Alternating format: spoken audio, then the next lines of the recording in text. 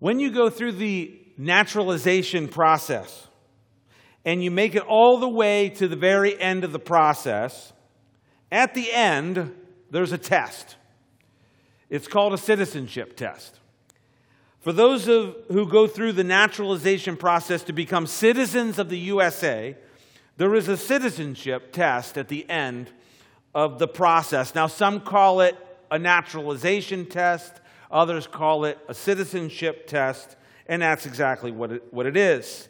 This citizenship test, or the naturalization test, it tests the knowledge of the individual. It tests the knowledge in a couple of areas. It tests the knowledge of that individual on U.S. history, U.S. law and civics, specifically the U.S. Constitution, and the English language. So, a person who wants to be a citizen of the U.S. is tested on U.S. history, U.S. law, and the English language. Why? Because these are the things that are important for the citizen of the United States of America. Now, there's a lot of stuff on this test.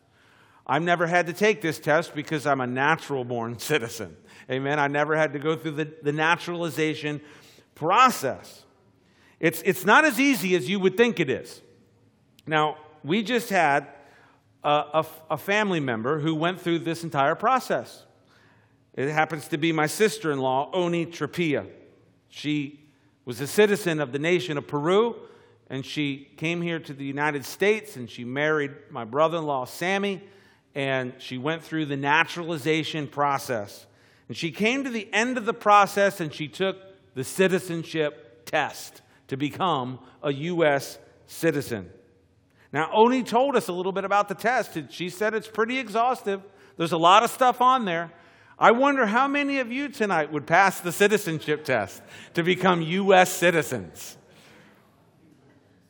Now, just like there's a test to become a U.S. citizen, there's also a test for being a naturalized citizen in the kingdom of heaven. You see, Jesus, he's been preaching a message here in Matthew chapter 5, 6, and 7. We know it as the Sermon on the Mount. And Jesus has been preaching this sermon, and the sermon from the beginning to the end is all of it is about being a citizen of the kingdom of heaven. You see, being a part with God, being in God's family, it's all about being a citizen of His kingdom. He told Pilate, yeah, I have a kingdom, but it's not of this world. It's the kingdom of heaven. And that's what God wants you and I to be a part of. He wants us to be a part of the kingdom of heaven. And so here in chapters 5, 6, and 7 of Matthew, this Sermon on the Mount, it's been really this whole teaching on how to be a citizen in the kingdom of heaven. You could say that the Sermon on the Mount is sort of a manifesto for the kingdom citizen of heaven. So here we come to the closing remarks. We come to the closing few verses of chapter 7, the closing remarks of the Sermon on the Mount. And Jesus gives us a test. He gives us a citizenship test. Now, here's the question tonight. Are you ready for the citizenship test? Are you ready? Now, when you came in here, you didn't know there was going to be a test. You didn't know there was going to be a test, but there's a test, and sometimes we don't know when the tests are going to come. It's like a pop quiz tonight, okay? Yeah, remember that? Remember from school, you'd show up, it's a pop quiz today. You better be ready. Now, here's the good news. The good news, there's only 2 questions on the test. Amen? There's only 2 questions. The bad news is there are no shortcuts and no cheat sheets for this test. The test is graded by an all-knowing God in real time. Woo, right? Yeah. It's not like a Scantron type of thing, right? It's not going to be put in a computer. Now, if you fail the test, there's a way to get it right. There's a way to get it right. So are you ready? Let's look at and take the citizenship test for the kingdom of heaven. Here's the first question. Do you know Him? Do you know Him?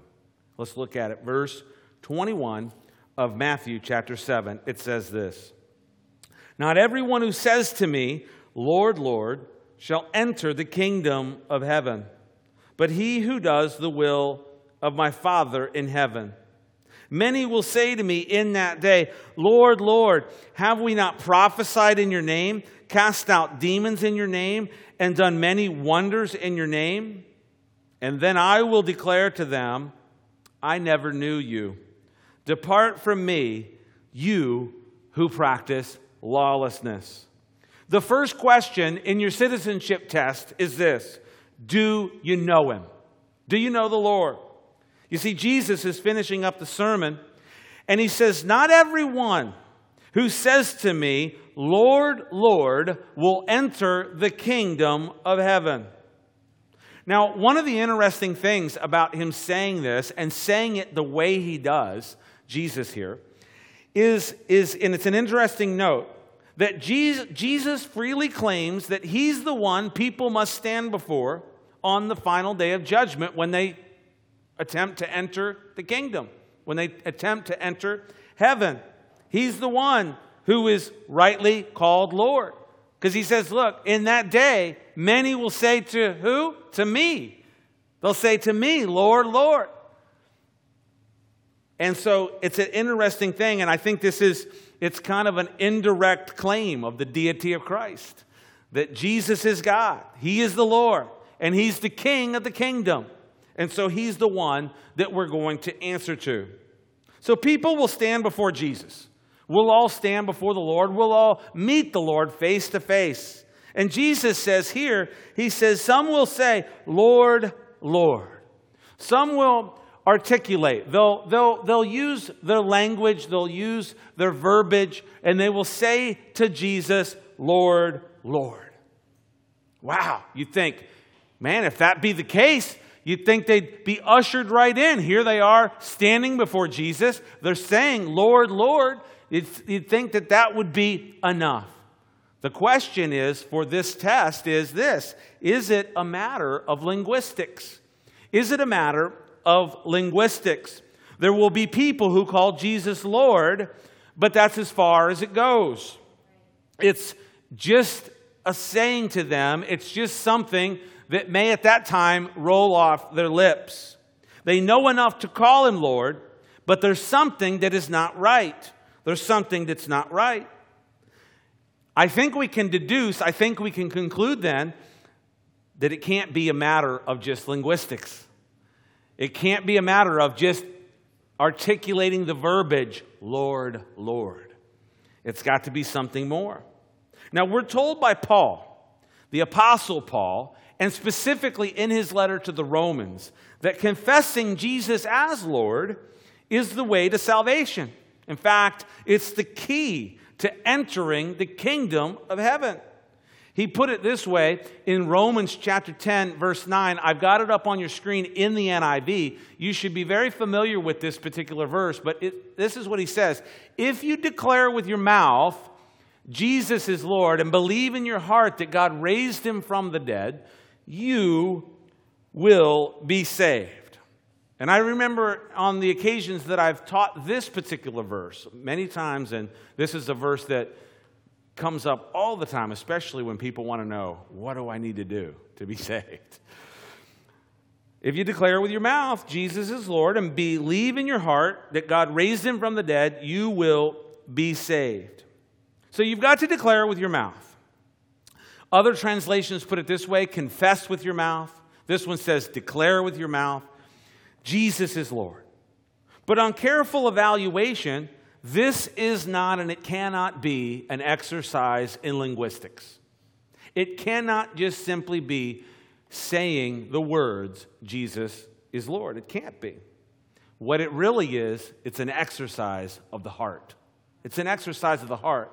You see, it's the heart that says, Jesus is truly Lord of my life. It's with everything that I am, the heart, the soul, everything, the essence of who I am, that I can then verbally confess that, Lord, you are Lord.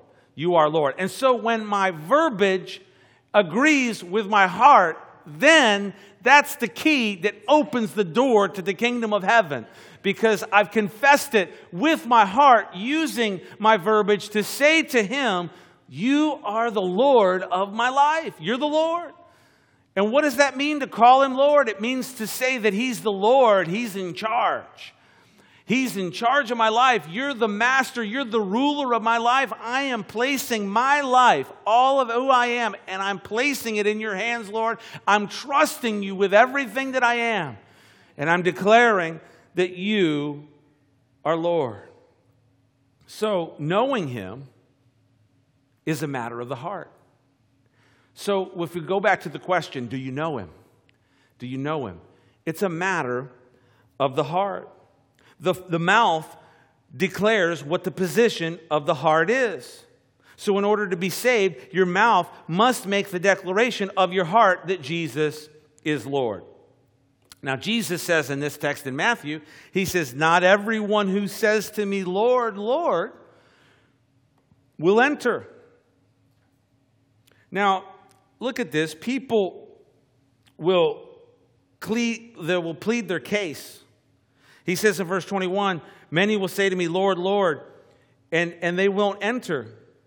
Many will say to me, verse 22, in that day, Lord, Lord, have we not prophesied in your name, cast out demons in your name, done many wonders in your name? And so in verse 22, they're kind of pleading the case. They're articulating hey, listen, Jesus, wait a second. Wait a second here. Have we not prophesied? Have we not cast out demons? Have we not done these things?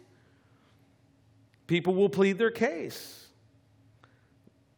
Now, there are two ways to look at this.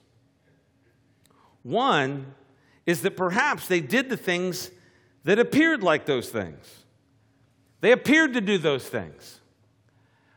Or in a better way to say it, they went through the motions. They really weren't doing them. They really didn't mean to do them, or they really didn't have the heart, the intention to do those things with the right heart, in the right way, in the right motivation. But they were just kind of going through the motions. Yeah, they tried to go over here and prophesy. They tried to go over here and act like they were casting out demons. They tried to go over here and do these other things. But you see, it was all linguistics. It was all a matter of show. It was all a matter of kind of playing the role, playing the actor. You can go through the motions too and do all kinds of stuff.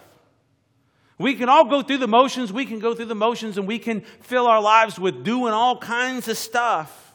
And we can have the wrong motivations and with no heart at all.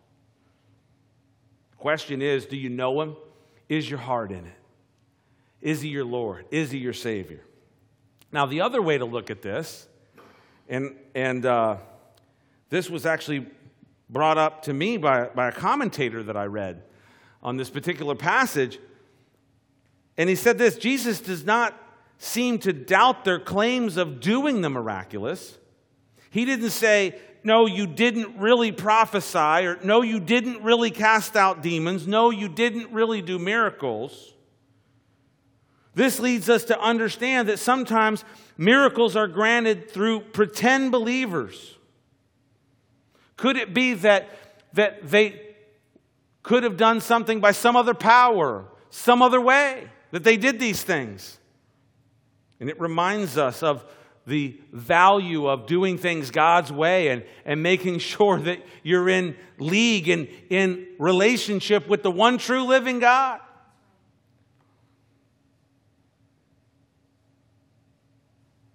They even did these things in Jesus' name, they said.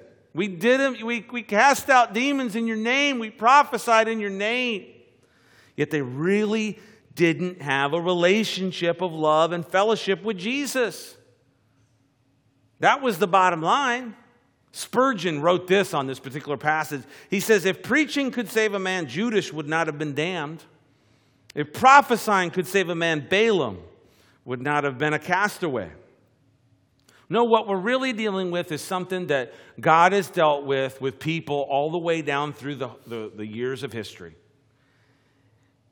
And one of those places where God articulates this is in the book of Isaiah chapter 29, and you'll find it in verse 13. I'll actually have it up on the screen for you.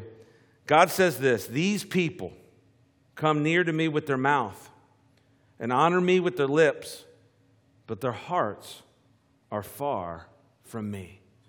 You can almost feel the brokenness of It's the brokenheartedness of God. Wanting so much to be in relationship with his people. Wanting so much to have that relationship with Israel. Remember when Jesus looked at the city, looked at Jerusalem, and he said, I would have gathered you as a hen gathers her chicks under her wings. Oh, I would have gathered you, Jerusalem. But you would not. You wouldn't be gathered. You wouldn't be gathered, Jesus. The Lord wants to gather us. He loves us, and he wants us to be in that type of relationship with him. But the problem is they don't want to be gathered. They don't want to be gathered to the Lord. Oh, I want to be gathered. Amen. Do you want to be gathered? Are you here tonight? You want to be gathered? I want to be gathered in the family of God, in the nation, the kingdom of God. And this is what was happening. What was happening in Israel at this particular time? What's happening here is that people have turned their hearts away from the Lord. Maybe they've gotten comfortable. Maybe they've been lured away by other things. They've gotten into other activities. They've dabbled in other things. They still have a little bit of the language. They still have a little bit of the tradition. They still have a little bit of the trappings of all of it. But God says the heart's not there. The heart's not there. And Jesus says, I will say to them, depart from me, for I never knew you. That's what Jesus is saying. Depart from me, for I never knew you. And he says, you who practice lawlessness. Now, when I read this, and I've read this many, many times throughout my life, and I read that and I'm thinking, wow, this is heavy, actually. This is heavy duty. And you might even think, well, that's rather harsh for Jesus to put it that way. He says, I never knew you who practice lawlessness. And I looked at it and I thought to myself, the reality is this. If we haven't been brought near, if our hearts haven't been brought near and our lives covered by the blood of Christ, our sins forgiven, we haven't been brought into that right relationship with Christ, then we're still in a place of practicing lawlessness. You see, the difference between the Christian and the non-Christian is this. The non-Christian is carrying forth in their life in an unbroken course of lawlessness. There's never been a break. There's never been a moment when their lawlessness was dealt with. But you see, for the Christian, we've come face to face with the living God, and we've fallen on our hands and knees, and we've humbled ourselves before God, and God has forgiven us, and He's atoned for us, and our lawlessness was dealt with. Though we were unrighteous, that He made us righteous. Though we were unholy and profane, He made us a holy thing. I talked about it on video a couple weeks ago for you, right? That He made us a holy thing. That which was profane, He made us holy and sanctified and justified before Him. And so if a person, they can be a great father, they can be a great mother, they can be a great person on the job, they can do all these things, but if you've never come into a right relationship with the Lord is going to say to you on that day, depart from me because I never knew you. You who practice lawlessness. But please hear tonight, please hear that He wants to gather you to Himself. His heart is for you. There's nothing that He wouldn't do. And His voice is calling out to you that you would come, that you would be gathered, that your sins would be forgiven, and that you would call Him Lord from the very depths of your heart and the very essence of who you are. And be saved. And be saved, and Jesus would say, from a wicked and perverse generation in other places. Wow. What should your desire be? What should our desire be? Paul put it about as well as you can put it in Philippians chapter 3. He goes through his credentials. Hang on to the verse. Don't go to the verse yet. Paul goes through, if you read Philippians chapter 3, he goes through his credentials. He goes through, shall we say, his resume, his accomplishments. This is how it reads.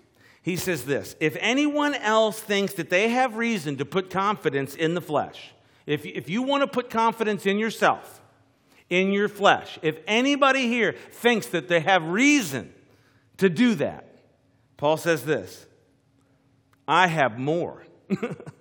I have more of a reason than you.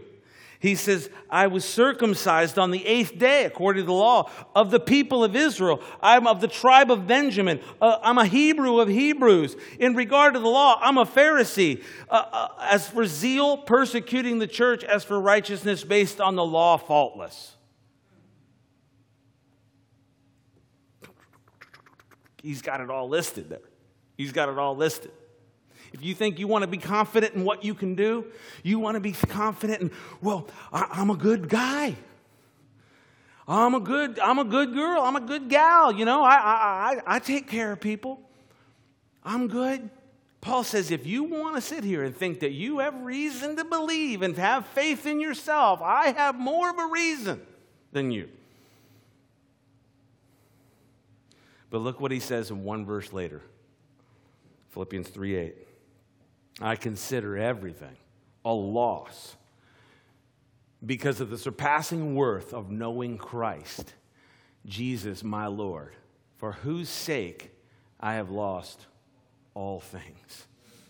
Wow. He says, you know what? You can take all my accomplishments. You can take my pedigree.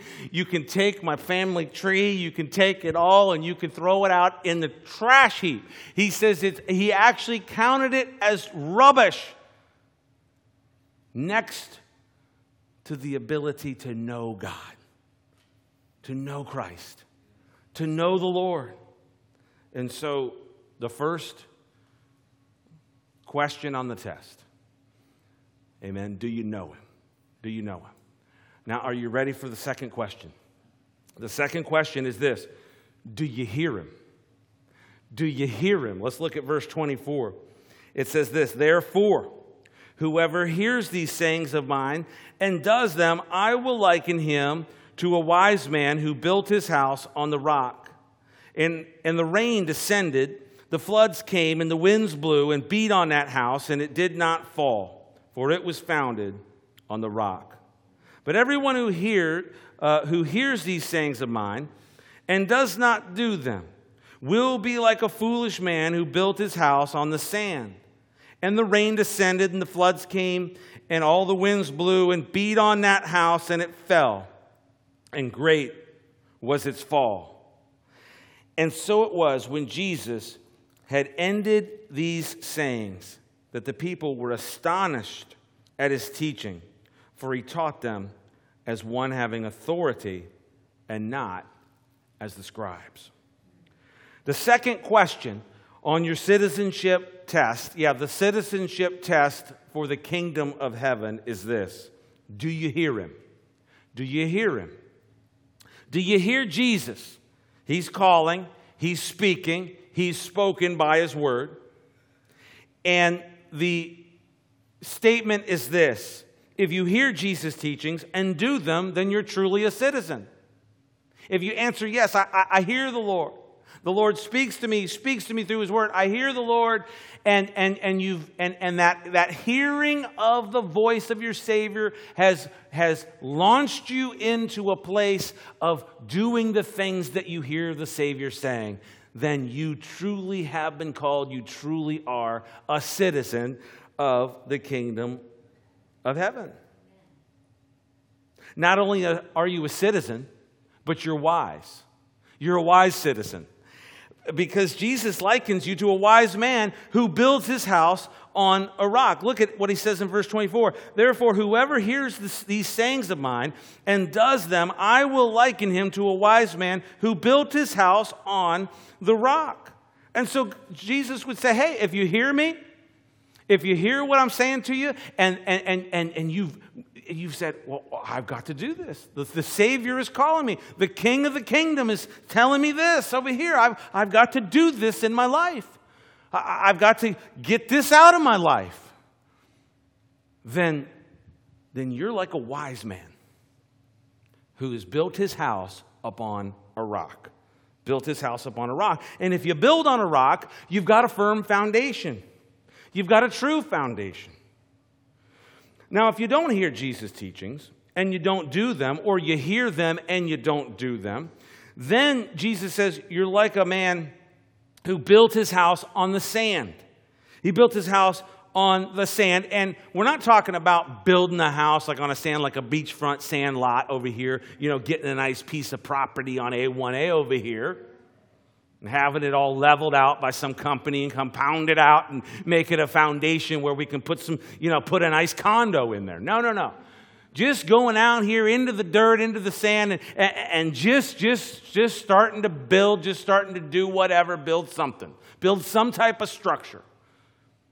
This is what Jesus is talking about here. He's talking about building on the sand. And if you build on the sand, it's not a good idea. It's not a good idea to just go out into any lot. I remember when we had our house built. They didn't just come out and say, okay, we're just going to put the footings in, we're going to put the concrete, we're going to lay the slab. No. They came out there and they had a whole day where a guy did nothing but with a big machine, and he pounded that dirt down, he pounded the whole lot down. And he built it up into a foundation, and then they came out and laid a foundation, then they poured the footings, then they put that. So what Jesus is saying is here, he's not really comparing and contrasting someone who goes out here and goes, I think I want to build on a rock. I think that'd be a good idea. And you got a guy over here who goes, you know what, I guess that's good for him, but I saw this sand lot over here. I'm going to go. No. He's not talking about that. He's talking about one who chooses wisely and one who's just doing whatever it is in his life and hasn't given thought to the foundation in his life. And this is what Jesus is saying. And if you build on a sand, it's not a good idea. It's shifting sand. And you've all seen pictures of stuff that, wiped away. Just, buildings just being swept away by whatever it is. Question for us is, will we be wise? Will we choose a firm foundation like the rock? Or will we be foolish and go through life in a haphazard fashion? Just kind of like, I've been trying to teach my boys about making good decisions. And I said, and I've been teaching them this point. I said, a good decision is like a good firm building block. And you make a good decision, and you put that block down, and then you make another good decision, and you got another good block, and you start making enough good decisions in your life that it all starts kind of stacking up in your favor a little bit. But you see, you make a bad decision, you make a foolish decision, and what does it do? It sets you back, especially if it's really critical, if it's like some type of financial decision. You buy the wrong car, you didn't read Consumer Reports or whatever, and you get like a junker, whatever. You're always at the shop. The lesson is get a Toyota. Get a Toyota, right? No. Ha. But what Jesus is talking about is making a decision in your life where you're making a firm foundation. You're building on the firm foundation. Now, what is the firm foundation? The firm foundation is Christ Jesus. He's the rock. He's the sure foundation for the believer. And we do that by hearing Jesus and doing what his word says. That's how we build on the rock of Jesus in our lives. It's like, well, yeah, I'm building on a firm foundation. Well, how are you doing that? How are you building on a firm foundation in your life? Well, Jesus, the whole text here, the whole point of this little passage is, if you hear my teachings, if you hear me, and you're doing those things, you're responding to what I'm saying to you to do in your life, wow, I'm going to call you a wise person that has decided to build your house upon the rock, a rock of a firm foundation. So how is it that we are to build a firm foundation in our lives on the rock of Christ Jesus? By hearing Jesus and by doing what he says to us when we hear him. Amen? The question of the citizenship test is this: do you hear him? Amen? That's the question. The question is, do you hear him? Well, maybe we back up and ask another question. I like asking questions, right? That's how you learn, by asking a lot of questions. Maybe you say, well, do you hear him? How do I do that? How about this question? How do we hear him? How do we hear him? How do we hear the Lord? How do we hear Jesus speak in our lives? We hear him through the words, his words, the word of God. Amen? That's how we hear him. That's one way. We hear him in the teaching of the word. We hear him in that inner witness of his Spirit in our lives. We have an inner witness of him in our lives. If we're truly walking with him, if we truly are walking in a right relationship with him, we have an inner witness of the Holy Spirit, of the Spirit of Jesus Christ in our lives. And we hear him. And remember in the Old Testament how it was worded, that still small voice behind all the stuff. There's that still small voice. And we hear him, and we learn to hear him. Now, Jesus wrote in the book of Revelation, remember, I'll tie this into the Wednesday night teaching, and then we'll draw it to a close, okay? In the book of Revelation, Jesus told John, he says, write down this stuff, right? So you're going to just hold on, buckle up, all right? And just write this stuff down. Write what stuff down? The stuff that you saw, the things that are, and the things that will come after these things. That's the outline of the book of Revelation, by the way. So anyway, and it's Jesus' outline in verse 19 of chapter 1. But in chapters 2 and 3, Jesus wrote 7 letters to 7 different churches in Asia Minor. Turkey, modern-day Turkey. And he wrote these 7 letters, and John writing down what Jesus said. And in each one of those letters to those 7 churches, Jesus said this, and I'll read it in the first letter in Revelation chapter 2, verse 7, and I'll have it up on the screen. This is what Jesus said to the church at Ephesus. He says, he who has an ear, let him hear what the Spirit says to the churches. He who has an ear to hear, let him hear what the Spirit says to the churches. Now, who has an ear? Right, yeah, you got an ear? You got 2 ears? Now, we have an old friend that was fought in Vietnam, and he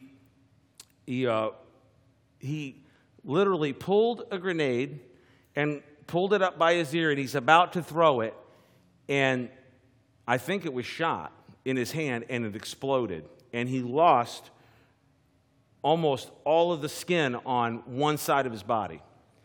And so he lost his ear. But they gave him like this plastic ear. And he would go into churches and he would come and visit and preach and sing and everything. And he had like all of his fingers here, like 2 or 3 of them here, and he had like 1 or 2 here. And he would be playing the piano and he'd be talking to everybody. And then he'd take his ear off and he'd play by ear. And, and that was his joke, and it still goes over tonight. And I'm not even him.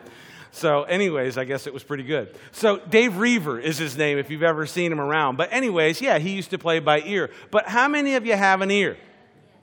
Now, I want to submit to you tonight that Jesus is not talking about a physical ear here. He's not talking about a physical ear.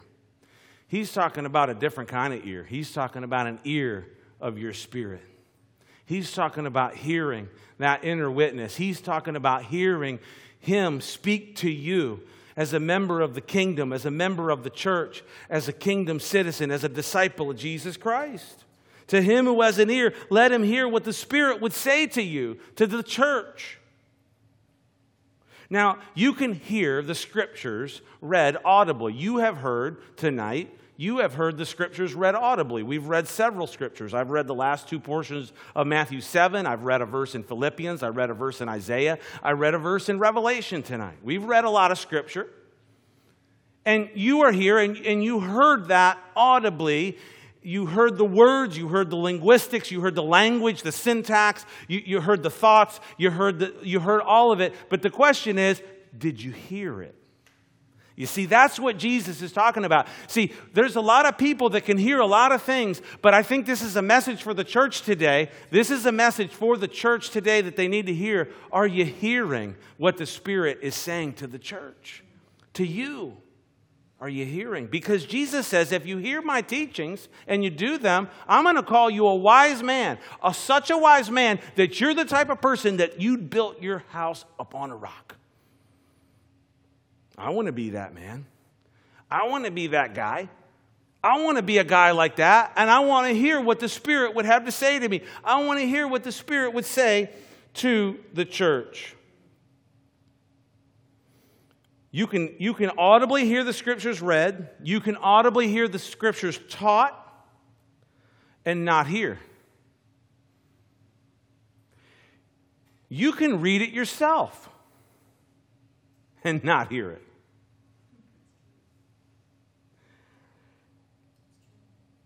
The hearing is that Jesus is talking about here is hearing with the heart.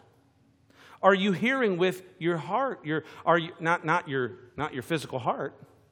Are you hearing with your person, your spirit, your soul?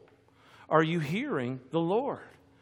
And He's speaking to you, and He speaks to you. When the word goes forth, when you come in on Saturday night or Wednesday night, or you're going through your devotions or reading some type of you're reading in the Word.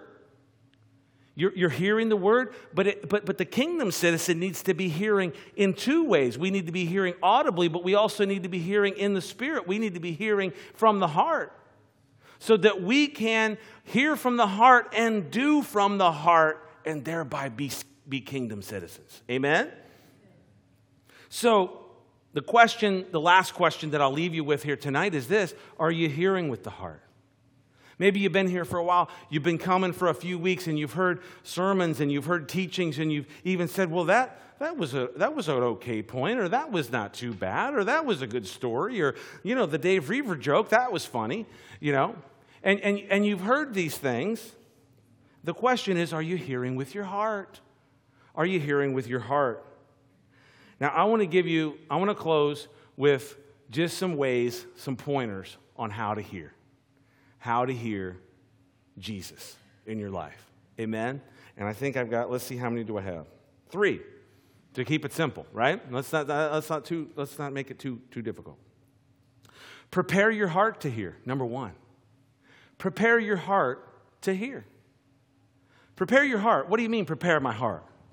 Jesus taught in Mark chapter 4, He taught a parable about the word going out. And He talked about the people's hearts, and He talked about 4 different kinds of hearts out there. And the hearts were all compared to soil, dirt. And the question in that passage in Mark chapter 4 is, what kind of soil are you? There was rocky soil. There was soil that has thorns and thistles in it. There was a soil like that soil on the roadside, the wayside, that real kind of hard wayside, roadside, like the shoulder of the road.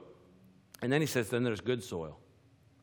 If you read that passage in the first few verses of Mark chapter 4, you get to the end of it and you say, well, I want to be good soil. I don't want to be wayside. I don't want to be rocky soil. I don't want to be the thorns and thistles soil. I want to be the good soil. So how can I be the good soil? Prepare your heart to hear. Prepare the soil of your heart. Go through that passage in Mark chapter 4 and say, what do I need to do to make sure that my heart is good soil so that I'm prepared and ready to receive the word that is given out into my life? Do I need to get rid of some of the cares of the world that's going on in my life? The things that are just crowding in, and I've got to do, and I've got to be, and I've got to do. And Jesus would say to you, get rid of some of that in your life. Simplify so that you can hear the word of the Lord when I speak to you. Maybe you're that wayside soil. You're just so crusted over. You just, the word is sown, the teaching goes out, the word is taught, and you're just kind of like, well, it's not too long before the enemy has just come in, like that bird in the parable, and steals away the seed and eats it away. Maybe you got too many rocks in your soil. Whatever it is, get rid of the rocks. Get rid of the thorns and thistles. And if you're wayside, then you got to just ask Jesus, come and just turn, you got to come in with a plow. Right? The fallow ground, the hard ground, the farmer has to come in with the blade. What movie was that we saw? It was a horse movie where the boy had the horse, and he had to plow the fields. And I remember that because I'm thinking, man, this boy, he's got to go out here and he's got to plow this field with this horse, and he can't do it. And finally he plows the field. The blade gets through that soil and turns it over. Underneath that crust was a dark, rich soil. I believe you've got a dark, rich soil under there somewhere. And if you'll allow the Holy Spirit to turn over the fallow ground, you can hear. So number one, prepare your heart to hear. Number two, position and posture yourself to hear. Position and posture. What do you mean by that? You can position and posture yourself. And what I'm saying, I'm talking about spiritually here. Because you can position and posture yourself even physically, and you're not positioned and postured spiritually, and you're not ready to hear. The physical example is, I don't know where it clicked for me. Somewhere it clicked. Somewhere the light bulb went on, and I walked into the classroom, and I said, you know what? I'm not sitting in the back anymore. If I'm going to learn this, I got to sit in the front. And I became a front row guy. Now, this is physical, okay? So this is a physical. You say, well, I don't want to sit in the front row because you might spit on me up there. You know? But what I'm saying is be a front row sitter in your heart. Be a front row sitter. You tell the boys. Everyone knows. Every teacher knows.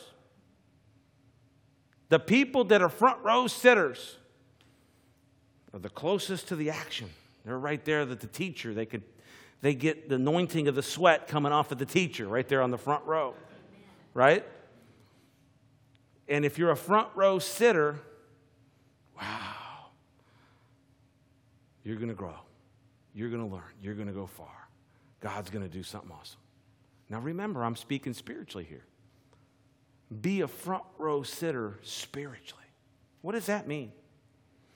That means that when you're reading the Word, man, I think it's tough sometimes, isn't it? In our day and age, we're so distracted. We've got so many screens of TVs in our rooms and screens all over the place and screens up on top of screens. And we've got to sit down and we've got to read the Word. And I got to go, wait a second. I got to be a front row sitter so I can read this text, this passage this morning. So I can hear what the Lord is saying to me in this passage. So you've got to do that, whatever that means. Now, if it's in your own quiet time and reading the Word, you've got to do it. If it's when you come into the service, you can position and posture yourself to hear in that way. Sometimes people come in, they're so distracted from the things and they're just not positioned and postured to hear. And God has a word. You've got to come in for every service. I don't care if it's here. I don't care where it is. Well, actually, I do care where it is. But if you're going to a service, you need to go into that service with an expectation that God is going to speak to you, that the still small voice of the Spirit is going to speak to you, that He's got a word for you tonight or tomorrow or whenever it is, that God's going to speak to you. I think so many people have got, I believe probably the church is filled with people that are going through the motions. Now, it's exciting. It's great. We've got all kinds of stuff. We've got screens up on top of screens.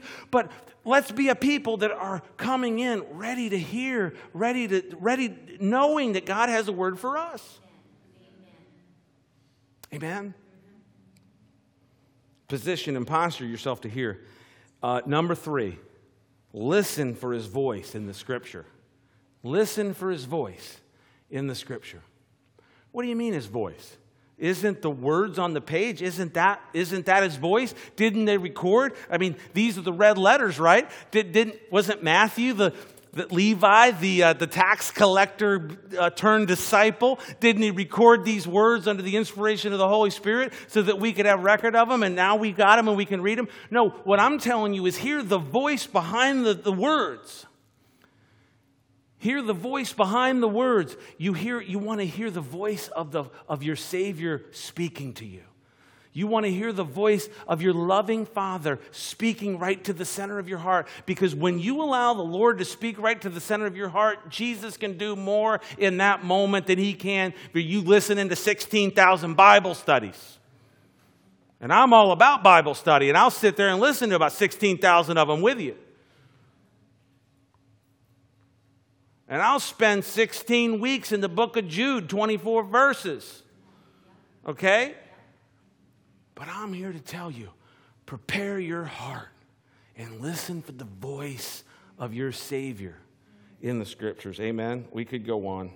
James said it this way, be doers of the word and not hearers only, right? Be doers of the word. And this is what the Lord. Now, if you get into the argument with James, I'll close with this. Did I already say I'd close with something?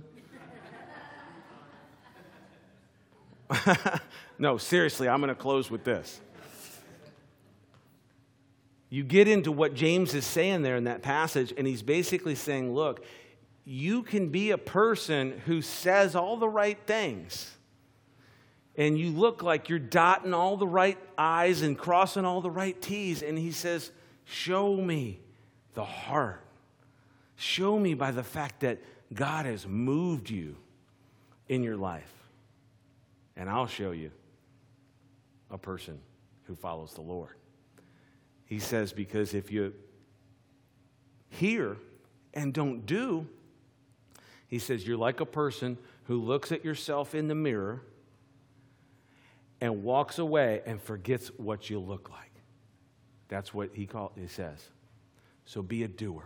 Okay, let's wrap it up. The close. 2 questions on the citizenship test. Do you know him? And do you hear him? Now remember what I said in the opening. If you fail the test, you can retake it. Amen?